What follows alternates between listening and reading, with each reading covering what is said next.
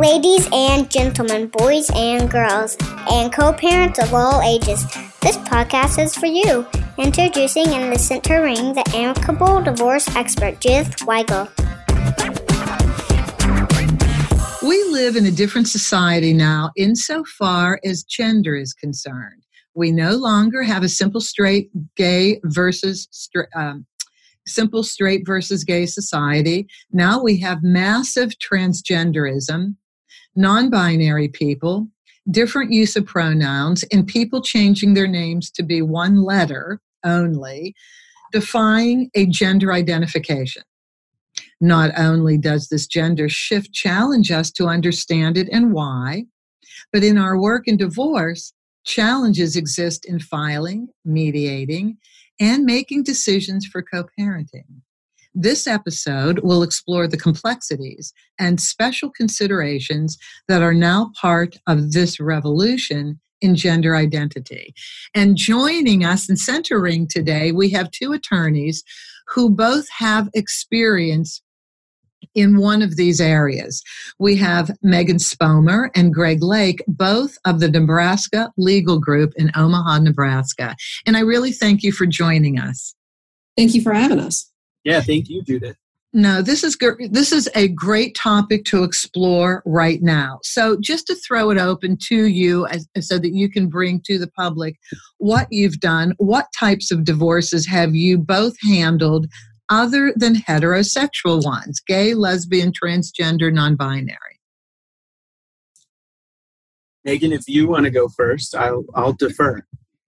Sure. Well, I have handled several gay divorces, especially in the last 2-3 years. That has become much more prevalent. And I've handled a handful of transgender and non-binary divorces as well. In the last 2 years, 3 years, what span of time? I'd say my first transgender case was 5 years ago. Really? Okay. Did that precede Caitlin, Bruce turning Caitlin, or was that around the same time? Gosh, I can't remember exactly. I'm not as dialed into the pop culture as some. As I am. But that was very helpful. When Bruce turned into Caitlin, that was really helpful, especially with the TV show. Okay, so thank you. Greg, how about you? I handle the same types of cases as Meagan, generally, but gay divorces, and I have recently started receiving transgender and non-binary cases in, say, the last 2.5 years. Excellent.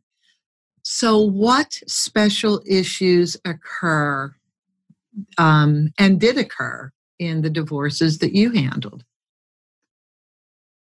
For me, the biggest issue that I saw in a transgender divorce, one of the parents was transitioning, and they were young children.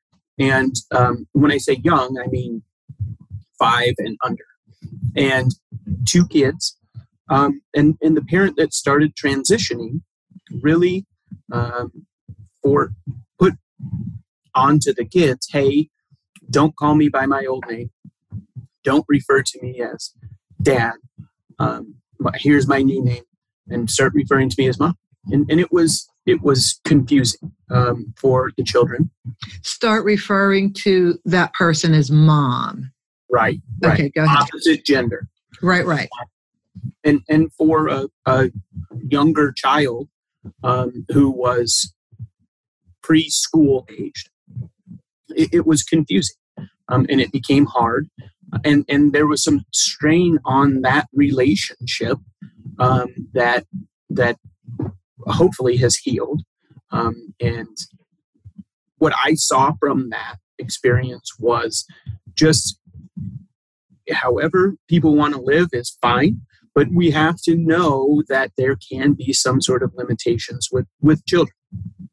And the best way to start helping them along in the process is not necessarily demanding things right away, but going in and taking it slowly and not being so, I guess, excuse the pun, but so binary. So, right away, it's either X or Y. And it just doesn't have to be that way, especially in divorces when emotions are running high already.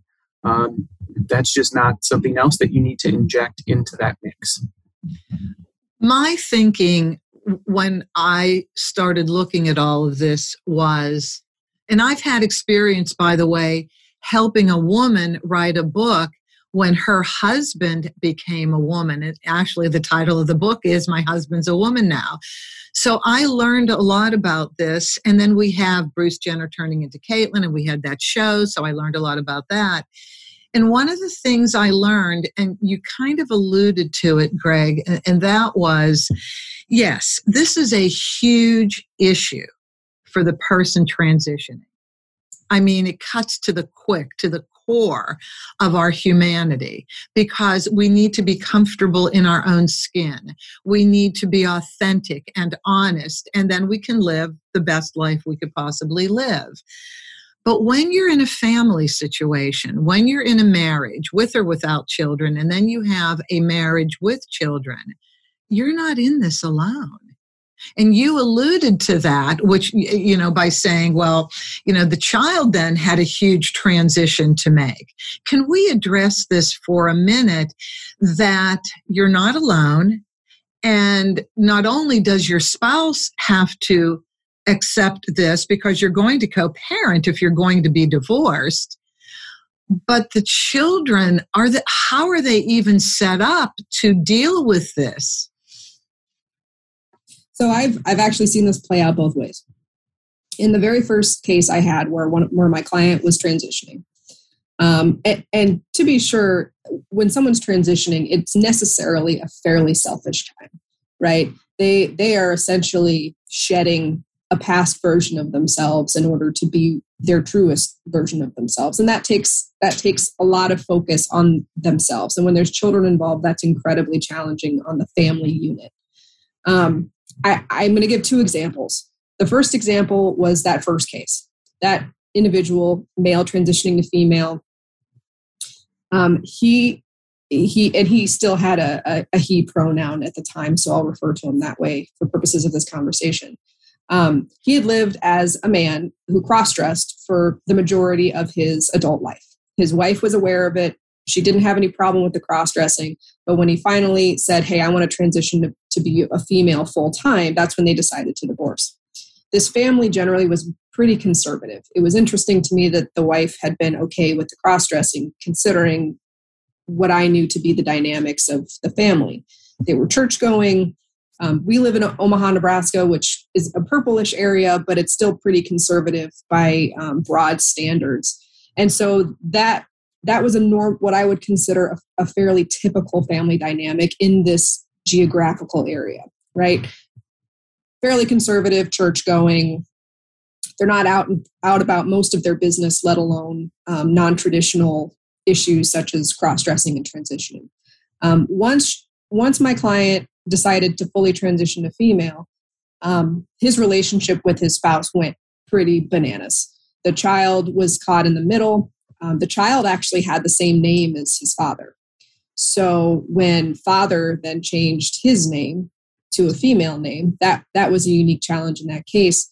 And that kid, because mom was so conservative in her thinking, was really challenged in that relationship with his father.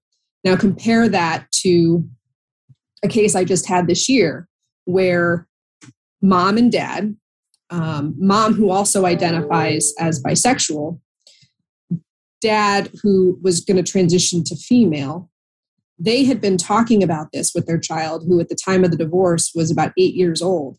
And the child was perfectly comfortable calling both parents mom, perfectly comfortable with the idea of transitioning. Mom was supportive of the transition, but where the negativity came in was from grandma. So husband had moved out of the home and was living with his mother. And the plan was for him to transition to female. And in private, child referred to both parents as mom. But father had asked the child to call him dad in the presence of grandma because grandma was not accepting of the transition. And so the ask of the child to lie about what she had come to learn as normal and reality was actually the more harmful influence on that child because prior to that, she thought this was a fine thing. It was nothing bad or unusual. But then she was all of a sudden asked to lie to grandma. So you can kind of see both scenarios where you have the parents putting an influence on the child that is causing harm, and another scenario where the parents have helped the child come to understand what's happening, but then outside influences then start to make things very difficult for the child. And in both of those situations, the obligation is on the parent to protect the psyche of the child. And whether that means setting aside your selfishness as the transitioning parent, or whether that means asking your family who isn't as supportive to back off and let them parent their kids, either way, it's the obligation of the parents to make sure that that child is protected through that process. I love the fact that you said justifiably selfish. Mm-hmm. And I understand that. Greg, do you feel the same way? Absolutely. Definitely. And I want to build off Megan's point a little bit there that, this divorce is hard enough, or child custody, even if the parties aren't married, when it's a long-term relationship or a short-term relationship that produced a child. Hey, that's tough enough on kids. And so let's not put any more undue burden on them than we have to. And that does not mean that you can't live your life and you cannot ask certain things of them, but hopefully you will understand. People would understand that, if their kids aren't processing it well, or they're confused or whatever, just it's not their fault. They'll generally come around and start understanding. But if we have to take it slower with them, then perfect. Please do that. So can, in your opinion, or have you seen, the transitioning person definitely has to go inside themselves, and they have to make themselves a priority because they're re-identifying themselves. And I just thought that was beautifully said. Thank you, Meagan. While that's happening, is it possible, and have you experienced the transgender person going into therapy with the child or children, and maybe, mom, just so the family can transition at the same time, potentially? So I would say family therapy in a divorce is a good idea, no matter whether it's a heterosexual divorce, a transgender divorce, a same-sex divorce. Family therapy, if I could mandate it as a divorce attorney, I would 100%, because divorce makes people incredibly selfish, whether or not you're transitioning. So I would think that it would be an amazing idea for parties to do that. In the cases I've handled, they have not been in any sort of joint therapy. How about with you, Greg? Yes, I have had one, and it's the same case that I was discussing before. And we're trying to, the family was in therapy, the immediate family. Mom, dad, small child. And then, eventually mom, small child. And the therapist was trying to help them move through and complete the process and have little one figure out what's going on. And it got exacerbated because dad transitioning to mom wasn't giving that appropriate time. Therapist was saying, hey, it's okay, let's slow down. Let's not demand that child starts calling you different pronouns or different or identifying you as mom now. Let's slow down. It'll come. And it was not enough patience. And so that kind of got the case sideways for a while. And then when we tried that patience, when we kept it moving along, it got better. So it's certainly important. Hopefully, in a case of a transitioning parent, hopefully you can always get some sort of mental help, or I'm sorry, not mental help, because that's just it's not the correct term. I'm trying to say like a licensed mental health therapist. Right. Well, that's not I don't think that's a stigma. It used to be a stigma, but I mean, we all have our own degree of mental health that needs help at some point in time. Correct. Yes. I probably need it more than most. I don't know. I would challenge you on that one, Greg. With these cases, best to keep them out of court, best to mediate, or did they have to go to court? Was a judge's help needed on some decisions in any of these cases? I would generally say that it's not the best idea to have a judge who does not know you or your spouse or your situation or your kids deciding your life and deciding your major life decisions or impactful events that are going to happen in the future. I would always tell people to keep it out of the hands of that judge. And so thankfully we were able to mediate the case that I'm referring to and didn't have to have the judge decide that.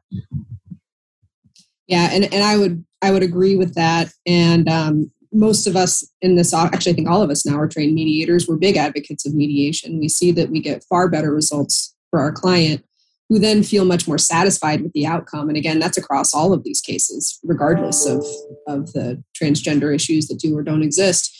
Particularly, though, in a jurisdiction where you have substantially more conservative judges, I advise my non-traditional clients, like, if you want a decision that serves your interests, you're going to be much better off reaching an agreement with your soon-to-be ex-spouse than leaving it in the hands of a judge who may have biases against you.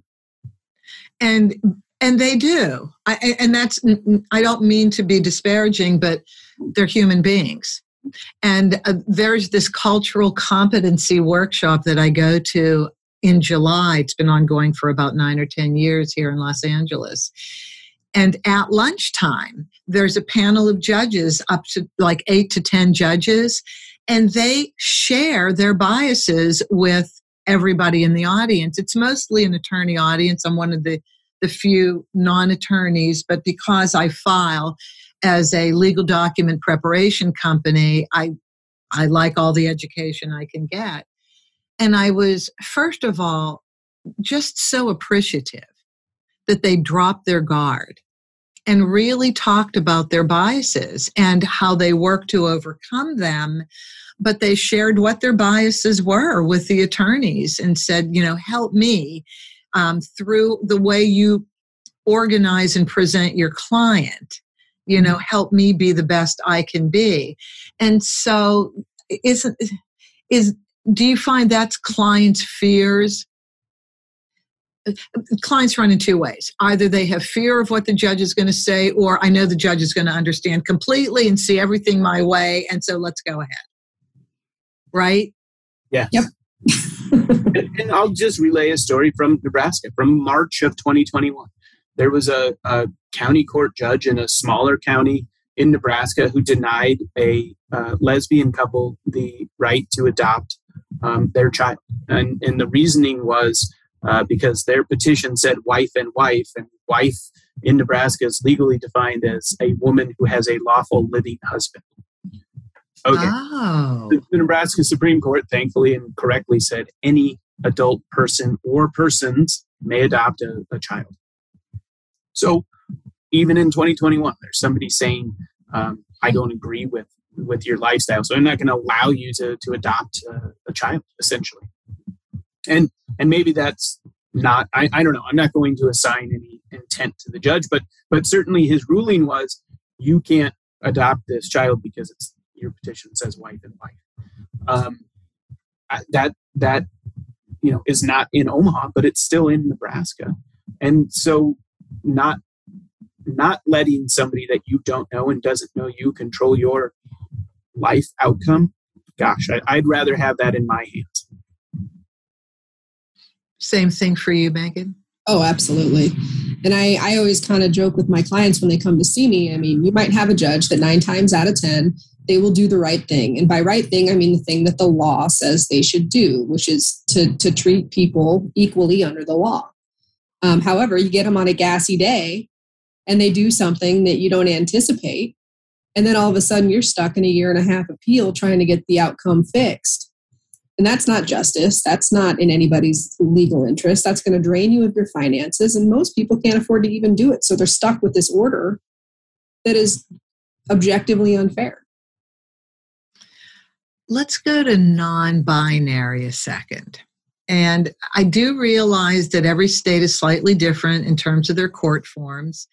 But, with non-binary, the issue is these pronouns. And they're not, when you're non-binary, you're not really expressing one gender over another, right? That's what non-binary is. And so therefore you pick whatever pronouns you want, and they, them has always slightly confused me, but that's just me. On your court forms in Nebraska, does gender have to be expressed anywhere on the court forms between petitioner and respondent? As of this year, the statutes have been amended to reflect non-binary language, meaning you just have to identify as a spouse. Our marriage certificates now allow for spouse 1 and spouse 2 instead of husband and wife. Shit, I didn't even think about the marriage certificate. Thank you for bringing that up. Greg, I'm sorry I stepped on you there. You're welcome. It's we have a very unique legislature here. So while it's a conservative state, we have a unicameral. We are the only state in the union with a unicameral. And what that means is that our elected officials in the legislature are technically nonpartisan, which leads to a lot of what would be considered traditionally liberal legislation that passes, despite the fact that I would think most of our legislators would identify as Republican or conservative. And when you take the labels off, you find that legislators are much more likely to act pragmatically. And so once Obergefell came down, you started to see a bunch of legislation introduced that rectified the gendered language in the statutes that confused a lot of the judges, or that forced them to feel like they couldn't make a decision that they either wanted to or should make because the statutes still use gendered language. So like Greg said, the statute says wife is defined as a person with a living husband. Well, wife is no longer legally defined that way. They're spouses. And that has really addressed a lot of these issues. Interesting. Okay, starting with the marriage. I should find out what's going on in California. I find that fascinating. You know what they did change about a year ago in California are the genders of the children. So it used to be on the petition that you identified the name of the child, the birth date, the age, and the gender. And about a year ago, they took that off the petition. Did you find that also in Nebraska? I don't know. I do not know the answer to that. Me either. No, on the petition. How do you have to list the children when you list children on the petition? You don't have to list a gender of the children. You just their date of birth or their year of birth. Has that been for a while? Yeah. It has been? Okay, then we're late to the party. Yeah, Greg and I have been practicing about the same amount of time, and I don't think I've ever listed the gender in a petition. Nope, just the name and year of birth. Let's go back to the co-parenting relationship. If the other spouse, if the heterosexual spouse has not yet accepted that the soon-to-be former spouse is transgender, how does that affect the co-parenting?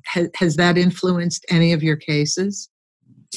Yeah, so like that first case I discussed that I had about 5 years ago, the spouse was not accepting of the transition. I think she was fine with it being something he did in secret without it being out in the world. But once he wanted it to be out in the world, it became something that she had a difficult time accepting. And the relationship between the two of them became very challenging. She started accusing him of being essentially a sexual deviant, and that was not something a fit parent should be. And so it was a custody fight. Right. And more than likely, she didn't want their child, to spend time with the other parent. Right.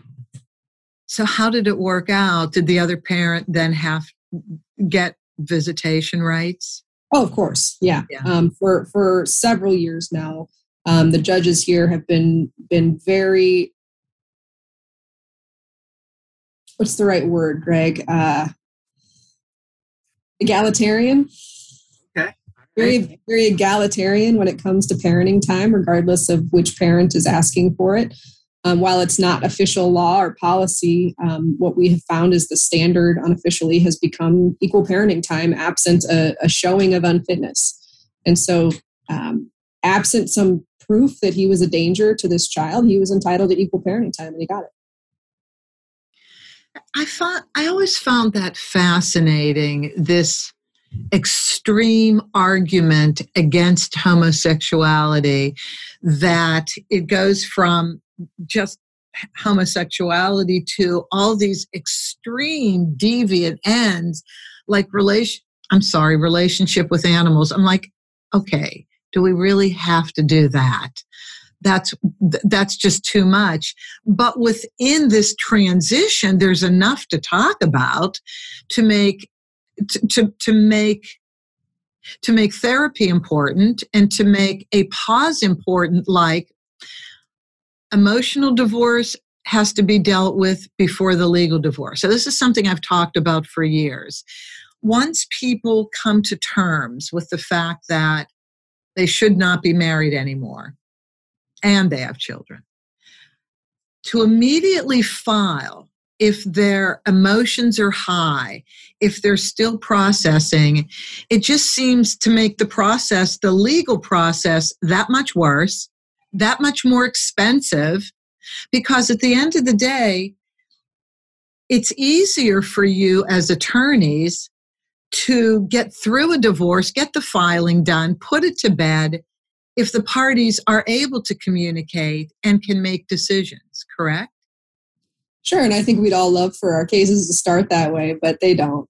And, we have to deal with the reality we find ourselves in, and that's our job. It's our job to remain the rational thinkers and to give our clients the benefit of our experience and of our rational thinking, because we're not emotionally invested, and help them through that initial part.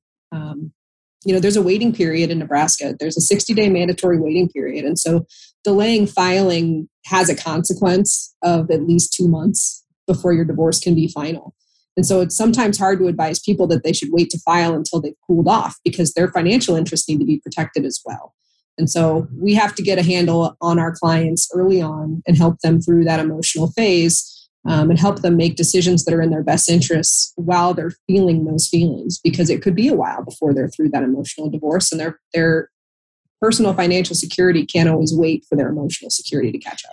Well, that is true. I understand what you're saying. Meagan, every state has a different minimum amount of time in which the state will allow the divorce to be completed. Ours is 6 months from the day the respondent is served. Yours is 60 days. Talk about your waiting period. Yeah, it's the same. 60 days from when the opposing person is served. So people can actually be divorced in 2 months from the time that the respondent is served, as long as all the decisions have been made and written up and submitted? Yes, and we actually do that frequently as part of our mediation practice. Wow, that's really short. I know it's 6 weeks in Nevada, because Las Vegas requires nothing more than fast tracking. But as attorneys, do you find that if the parties are settled, that you can get all the work done and filed in 60 days? Oh, yeah. For most cases, for the, simple divorces. I mean, if there's complex business records that need to be gathered and accounted for, that'll take a little bit more time. But most couples don't have that. Most couples have a couple of 401ks, maybe they've got a couple of cars, a mortgage, and that's it. And that's pretty easy to get prepped and done in 60 days. Oh my gosh, California is laden with so many other considerations, intellectual property, maintaining lifestyle, because if you're in the film and television business and you're a wife of an executive, your whole world changes. There are no more premieres to go to. There are no more A-list events to go to. And that discussion of maintaining the standard of living becomes a very specific discussion. Yeah, and that's not a thing here.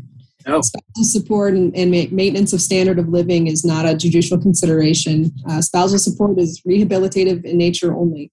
Absent truly extraordinary circumstances like a 30 or 40-year marriage and just someone's disabled. I mean, that's pretty much the only time you're looking at permanent alimony. Right. Doesn't exist. Greg, you were smiling. What were you going to say? We don't have any premieres here.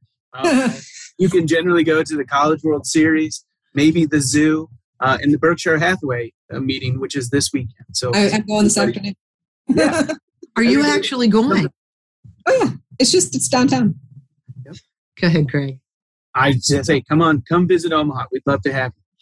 I'm thinking, in my mind, I'm seeing people packing up their trucks and moving out of Beverly instead of moving to Beverly like the Beverly Hillbillies. Mm-hmm. Because people really complain about 6 months. And I'm like, really? 6 months is too long? I can't get you to do your disclosures, and 2 months has already gone by from the time the respondent was served. And, people don't realize that they hold the keys to time. Until you submit the final paperwork to the court, it's all about the parties and how long it's taking them to get through their decisions. Absolutely. Now, we do Nebraska makes it a little bit harder. You have to be a resident for the state, live in the state and be a resident of the state of Nebraska for 1 year prior to being able to file for divorce. Okay, so that's a little more than us. We are 3 months contiguous to the day the filing starts in the county in which you're filing in, and 6 months anywhere in California contiguous to the filing. So that's not so bad. Yeah. New York, when we were initially talking in the pre-interview, we brought up New York. They used to be 2 years and an at-fault state. You had to prove grounds, and then the state had to agree whether you should be divorced or not. But we only have, I think, maybe 1 or 2 states left like that. Definitely. Is that Texas? I think Texas may still have some element of a contested divorce. Mm-hmm. That's the only one that I've heard anecdotally. Mm-hmm. So when people come to you and they're highly emotional, and these types of cases can be highly emotional, do you suggest or ask, should we put a pause on it for a little bit? And if they say yes, is there any concern? Does the court give you a certain amount of time before you can put a pause? So I haven't had a case where I thought a client was too emotional to proceed. Typically, if they come in and something crazy is going on, the correct course of action is actually to speed up. It's to do something to protect them, either physically or financially. And if they need to pause for whatever reason in therapy, or if they're in counseling, or if they're even trying to reconcile, they can do that. That's fine. It depends on what county you're in, how fast the courts want you to move your case along. In Douglas County, after 4 months, they file what's called a progression order, and then you have to tell them within 30 days when you're going to be ready for trial. And so that's our biggest county. We have 17 judges. They have thousands of cases, and so they do what they can to keep things moving along. Some of the smaller counties, you can sit open on the docket for a year before anyone even pays any attention to you. So it really just depends on where you're at in the state. But if you tell the court, hey, they're in mediation or they're attempting reconciliation, they don't mind. They'll let you kind of sit on it for a little while, as long as you just keep them informed of what's going on. That's nice. That really is. That's good. We have a 5-year statute. 5 years, if you don't have children, you're done. The court wants to close. They're not being lenient anymore. You're saying you keep a divorce case open for 5 years with no children? Uh-huh. Oh. No, that's the limit. If you have children, it's more than that. So I have a couple coming in tomorrow that they started their case 12 years ago. 12 years ago. I didn't know them then. I wasn't in family law at that time. No, our judge, they would just set that for trial, and you try it and you're done. Yeah, no, the court will send out letters. What's going on? This is where you're at. Let's have a status conference. And people will just ignore the letters as if it doesn't matter. I'm always shocked at how people can ignore anything legal. I just don't understand and feel confident nothing's going to happen to them. Well, apparently nothing is happening, which is why they feel confident they can ignore it. I guess so. So I had to file a motion with both of them signing it to ask the court's permission to give them another few months because they're ready to roll and complete it. And the court said, okay, so we're finishing it up tomorrow. But 14 years was my longest. Wow. The Nebraska Supreme Court has a rule that time limits that they want cases to be done. And I think that they want the district courts to wrap up 95% of their domestic relations cases within 1 year. Yeah, and the district court bench has to report to the Supreme Court why certain cases haven't resolved after a certain period of time. And it's not long. It's like 18 months that they have to explain why a case is still open, especially a domestic case. Well, let's use an example, and I guess it hasn't happened to either of you yet, but it may. Somebody's in the middle of transitioning, and they have to stop the divorce case because now they're going into medical procedures. It's time for that, and everything has to stop in their life so they can address it. What do you do? Do you ask the court for an extension? How does that work? Well, it depends on if the case is unresolved or not. I mean, if they've mediated, so in Nebraska, you're required to attempt mediation to get a parenting plan, and it doesn't matter who you are. You got to at least try. And so if they've mediated a parenting plan or at least a partial parenting plan, the court's going to want that entered and enforced. And then the rest comes down to property. And again, our property rules here are really straightforward. So in 9 out of 10 cases, there just isn't that much to fight about. So there shouldn't be any reason that even if that person is undergoing medical treatment, that they can't be available in some capacity to sign off on their documentation. If it does have to go to trial, I don't know how much leeway the court is going to give a person who's having a non-emergency surgery to avoid resolution of the case because the other party has a right to be divorced. And so if it's a surgery that can be, if trial is set on a day and you were aware of when the trial was set, you don't get to schedule an elective surgery. And by elective, I mean non-emergency, right? Something you're scheduling and you have control over. You don't get to delay your trial for something elective like that. Well, I wonder if in the process of the procedures in transitioning, whether something might be, it might be imperative that at this point in time, right now, this has to be done or there'll be irreparable damage. I assume then that would be a special consideration. Sure. I mean, I think any physical emergency or any emergency medical procedure would get some consideration. But if it's something you're just scheduling and you knew the trial date ahead of time, the court's not going to be too open to continuances because they're bumping other cases in order to hear your case. And it's not like they set trials a week in advance. You know your trial date several months in advance. Right. And so unless it's an emergency, they're going to want that done. Not to say that the courts don't regularly continue things, they do. But you get one of those usually. And then after that, you need to be ready at trial. You need to settle your case. Greg, do you have such a thing as status-only divorce, meaning you're divorced, but all of the other decisions regarding property settlement and possibly custody and visitation are put off to another time? Sort of. There is a Nebraska Supreme Court case that came out in maybe 2018 that says, well, hey, in Nebraska, if one spouse has lived here for the 1 year, filed for divorce, and got the other spouse served in a different state, the Nebraska courts can grant a divorce and leave alone, and I guess push on to some other state, division of property, parenting time, and all of that stuff. Yeah. So kind of. And it's highly unusual in cases where both parties are present for them to do what we call bifurcation, where they hear different parts of the case at different times. It's just not judicially economical. So unless there is a pressing need to divorce the parties, in which case it would probably be by stipulation, that they would say, okay, we agree that the court is going to divorce the parties as of this date, but hold in abeyance the other issues.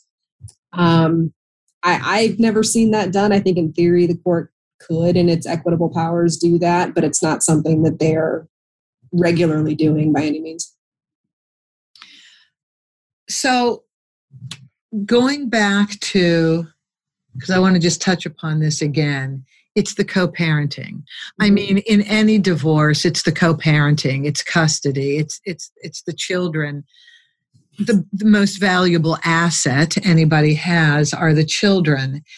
And have you, in the cases you've had any children say, I'm not comfortable yet, I don't want to stay with, and it's the parent transitioning? Have you heard that yet? I have not run into that specific issue as of yet. Kids are so open-minded. They just want their parent. That is true. They just want their parent. They just want their parents to get along. So if you're in mediation and the co-parenting schedule is being discussed and the heterosexual parent just hasn't gotten to that point of acceptance and doesn't want the child with the other parent, does it typically have to go to court? Is there any way in a mediation? I know we're not supposed to convince people of the decision they need to make, but how have you handled that if the heterosexual parent is reluctant? I think with all parents that are reluctant, and I don't, I'm not going to give up time with my child, or other parent, I don't like the new person they're dating. That's a fun one. That happens a lot.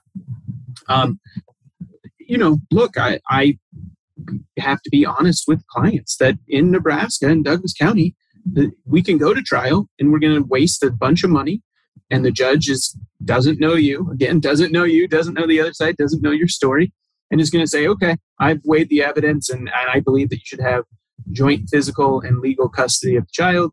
Here's your schedule. And maybe it's not the schedule that you wanted, that you could have gotten in mediation or settlement. Mm-hmm. And now you have every other week, and you were really hoping for 2-2-3. So that's how I let my clients know that we can do it. We can go and put on an amazing case, the best case possible, and you still might lose because it's up to the judge at that point. Especially if you've already been in on what we call a motion for temporary allowances, where a court sets kind of a status quo for the case so that one parent can't withhold time while they're in mediation. And if at the temporary hearing that, the client put in their affidavit all the things they were worried about, and the court read that and still said, nope, it's going to be 50-50, that's a pretty clear sense of where the court's going to be at trial, absent anything new happening that was a danger to the child, especially if it's going fine.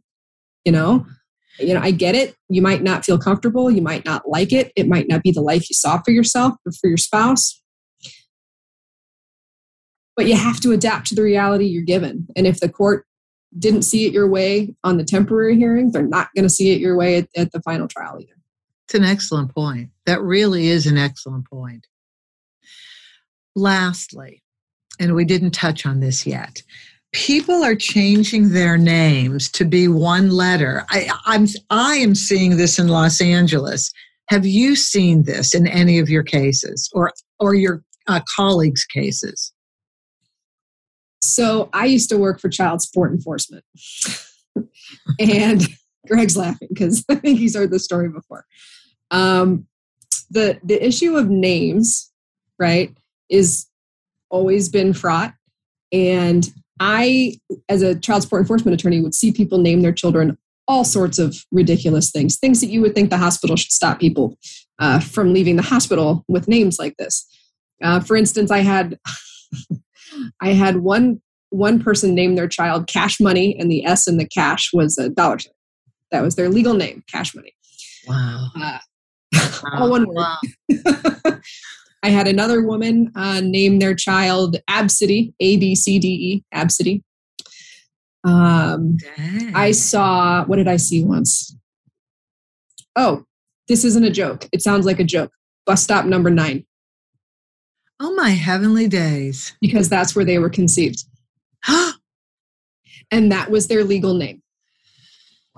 I have not seen anyone change their name to a single letter yet. I have seen them change it to gender neutral names. Most recently, Josh changed their name to Jae, and things like that. But I haven't seen anything. I haven't seen anything crazier than what I saw in child support. Well, I have seen twice a woman, and they were both lesbian divorces, believe it or not, change their name to one letter before they came to me.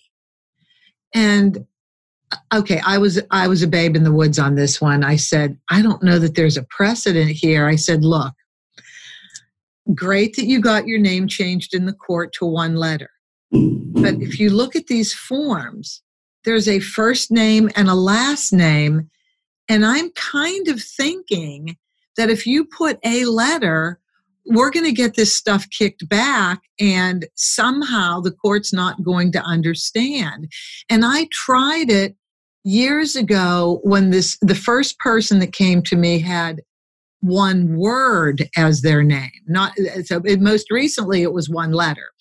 But the very first case was one name, 3 names to one name.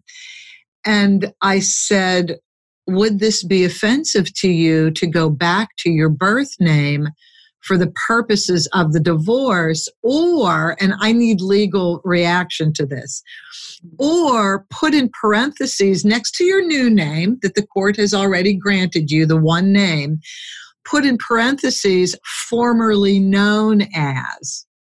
Because when people get divorced, this is my thinking, when people get divorced, and women change their name back to their maiden name after the divorce is final, and there are children, and a few years down the road, they're back in court, they need new orders for child support, incomes have changed, the co-parenting schedule has changed, therefore they're set up for new orders. And they come to me to file the request for order. I have to put their new name, which is their former name, and then I have to put in parentheses, formerly known as. How would you handle that in Nebraska if somebody came to you with one word or one letter? So there's the right way, and then there's the way I think most people would do it. Okay, guys, this is good. So I think the way most people would do it would be to have their legal name. And right, if the court grants a name change and the court has deemed that name legally acceptable, then I don't think they can then later say that you can't file under that name because that's your legal name. And your vital statistic records in the county will reflect that. So that should be fine. They put their legal name and then formerly known as in parentheses. I think that's how most people would do it. The correct way is just to use their legal name. If they only had one word or even a letter, you think that would fly, Meagan, in the court? If the court granted it, if the court changed it and granted it and made it their legal name, I don't think they can say that it doesn't fly. The granting, I'm wondering if it's the same in Nebraska. In California, the granting of a name change comes out of civil court. Mm-hmm. Family court is a whole different court. And I don't think they come together at all. But it's still a judicially enforceable order, isn't that? So maybe if the court, pardon me? The state of California has determined via the civil court to change the name. I don't think a family court could say differently. Although I'm not a California attorney and I can't say for certain, but in Nebraska, the civil district court is the same. It's the same court that would change your name as that would divorce you. We don't have a separate family court. Oh, interesting. We have different divisions for everything. Mm-hmm. There's another factor for people that don't think that they should settle. Our judges hear everything. In the morning, they're hearing a murder case. In the afternoon, they're hearing your divorce. And in between, they're hearing a contracts case between two businesses. Yeah. It really puts it in perspective for your client when they understand that the reason the judge doesn't think that the behavior of their soon-to-be ex-spouse is as egregious as they do is because, like Greg said, in the morning, they heard a rape case.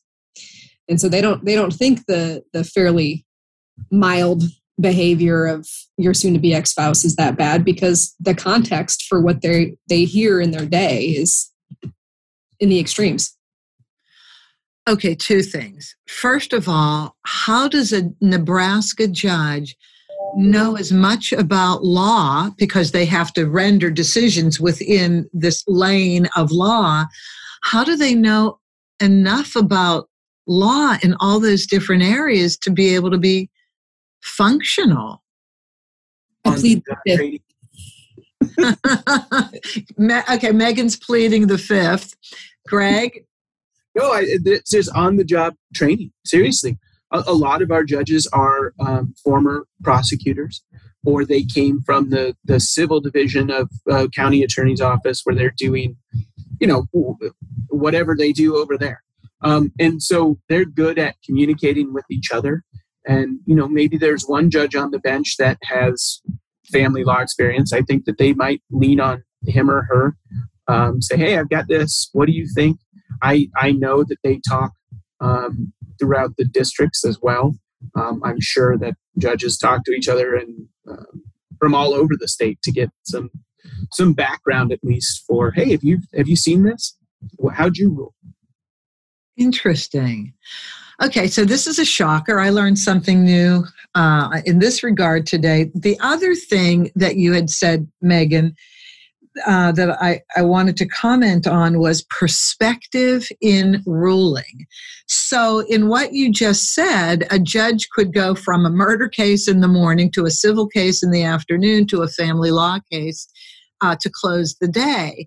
And the perspective from which that person is ruling is something very extreme. What if it's a murder trial, high-end rape, something like that? And now you're talking about the co-parenting schedule. And I've had the child at home most of the time while we were married. Therefore, I should be the parent who has the child most of the time now that there's going to be two homes, and are generally shocked to find out the judge doesn't agree with that. Yes. Yeah, that's accurate. And what I say to folks is, like, both of your lives are changing.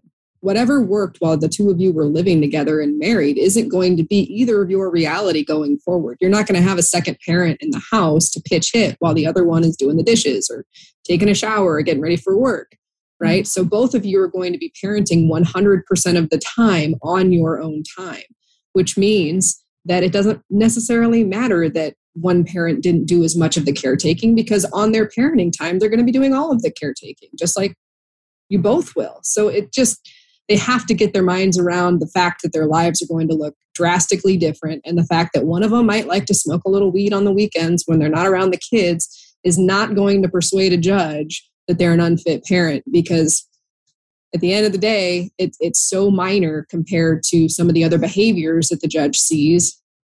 And unless it directly affects the well-being of the child, they just don't care. Nicely said. And that was a really important point you just brought up, because as the legalization of marijuana has become more pervasive around the country, it's being used in mediations for parenting time, co-parenting schedules. And I'm glad to hear you say that. Yeah. And I only use that example. It's just because it's the one I feel like I hear the most often, that they shouldn't have any time alone with it. They should be supervised because they occasionally like to smoke some weed. And I that's my reaction nearly every time. How about you, Greg? I agree with Meagan 100%. The other one I hear is, oh, they drink. They're drinking. It's not illegal to drink. It's still illegal in Nebraska to smoke weed, and it probably will always be. But it's not illegal to drink alcohol. And unless they're drinking to excess and it's directly affecting the children, judge doesn't care. No. In fact, I've had judges say, I like to sit in my garage and have a beer on the weekends. Does that make me a bad dad? Yeah. Right? I've heard that on more than one occasion. And you say that out loud to a client, and then you remind them, like, you like to have a glass of wine on the weekends. Why are you acting like this behavior on the other side is so egregious, but you're accepting it in yourself? And there's just these blinders. And it's true no matter who the people are. Yeah, I know. The mirror of self-reflection doesn't reflect all the time, does it? No. One of the things that I say to parents when the issue of, but I was the stay-at-home mom. I mean, rarely I was the stay-at-home dad, but I was the stay-at-home parent. And they're used to me. I do the homework, I cook, I clean, I do everything else. And so therefore I think I should have most of the time. My reaction has been, understand your logic, but even though the other parent is out most of the day earning a living so that you can be the stay-at-home parent, you still knew that parent was coming home at the end of the day. That energy was still part of the family unit. The clothes were there. The evidence that this person existed within the household, within the family, was still there. And so at some point, you would have access within the household to that other parent. When there are two households, that energy is gone. And as you said, Meagan, that backup is gone. If you needed a pinch hitting opportunity, you had to do something. And I think that's really important for everybody to understand that the rules have to change once there's two households. They can't be the same, or you're restricting your children from having valuable relationships with both parents. How do you feel about that? Couldn't say it any better. Yep. Yeah. And I frequently tell those clients that have those concerns to me, let's let the other parent try, see what happens. Maybe they will fail, and maybe that other parent will realize, I don't want to do 100% of the parenting time 50% of the time. I'd rather do 100% of the parenting time 25% of the time. And so let's try and see how it goes. Excellent point. Because there have been times when the other parent said, I thought I could do it. I really can't. Let's reorganize and choose another schedule. And that's a very self-aware parent. And money in child support is not the issue. It's how are we taking care of our children properly? When we have them, are we giving them our time? And so that's a very self-aware parent that would say that. Thank God. And thank God there are. Yeah. Have I not asked something as we're concluding our time? Have I not asked something that each of you really wanted to make a statement about in this conversation? The only thing I think is really important is that no matter who the people are in a divorce, whether they're heterosexual, homosexual, one's transgender, non-binary, polyamorous, at the end of the day, the dynamics really are the same. You've got two people hurting. If you've got children, you've got an innocent person in the middle, or people, if there's multiple children. And the focus always needs to be either on the children or on the future of the parties, no matter who they are. Because if they're thinking only in the moment, if they're only thinking about themselves, they're going to reach a result that makes very little sense and doesn't serve anybody's interests in the long term. And so no matter who you are, where you come from, or what your life looks like, making sure that you're focused on the big picture in the future will always end up getting you a better outcome than being focused on the pain that you're feeling now. Thank you. Greg, any parting comments from you? Absolutely. And May, that was perfect. I would say this. Don't take advice from someone who's, well, I did this, or I know somebody whose case went like this. Your case is not the same. Your case is never going to be the same. Even if it's the same judge that the person that you know or your handyman has a friend who has a cousin that had this judge, still not the same case. You have to make decisions for yourself, which is going to be best for you and your children moving forward.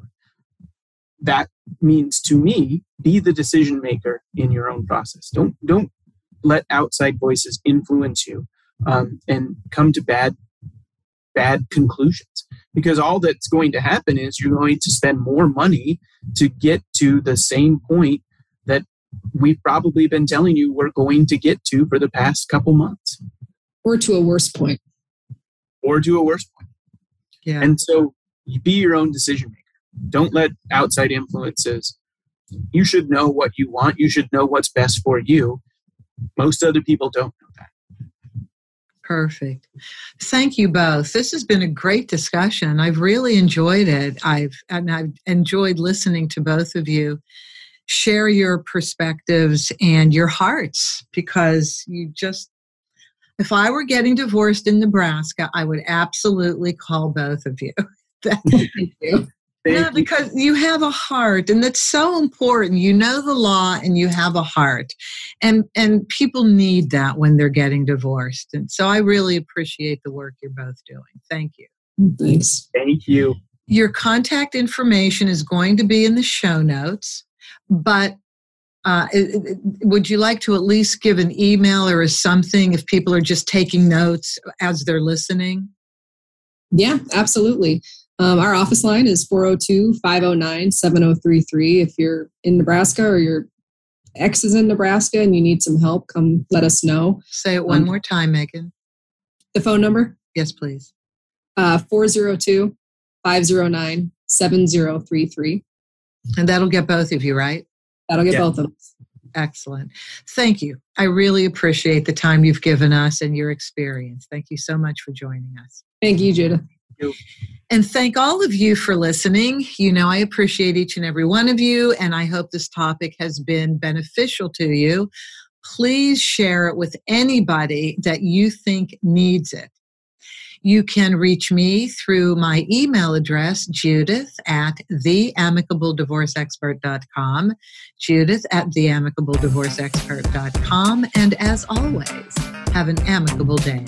That's our show for today. Thank you for joining us. Be good to yourselves, be kind to your spouse, and cherish your children above all else.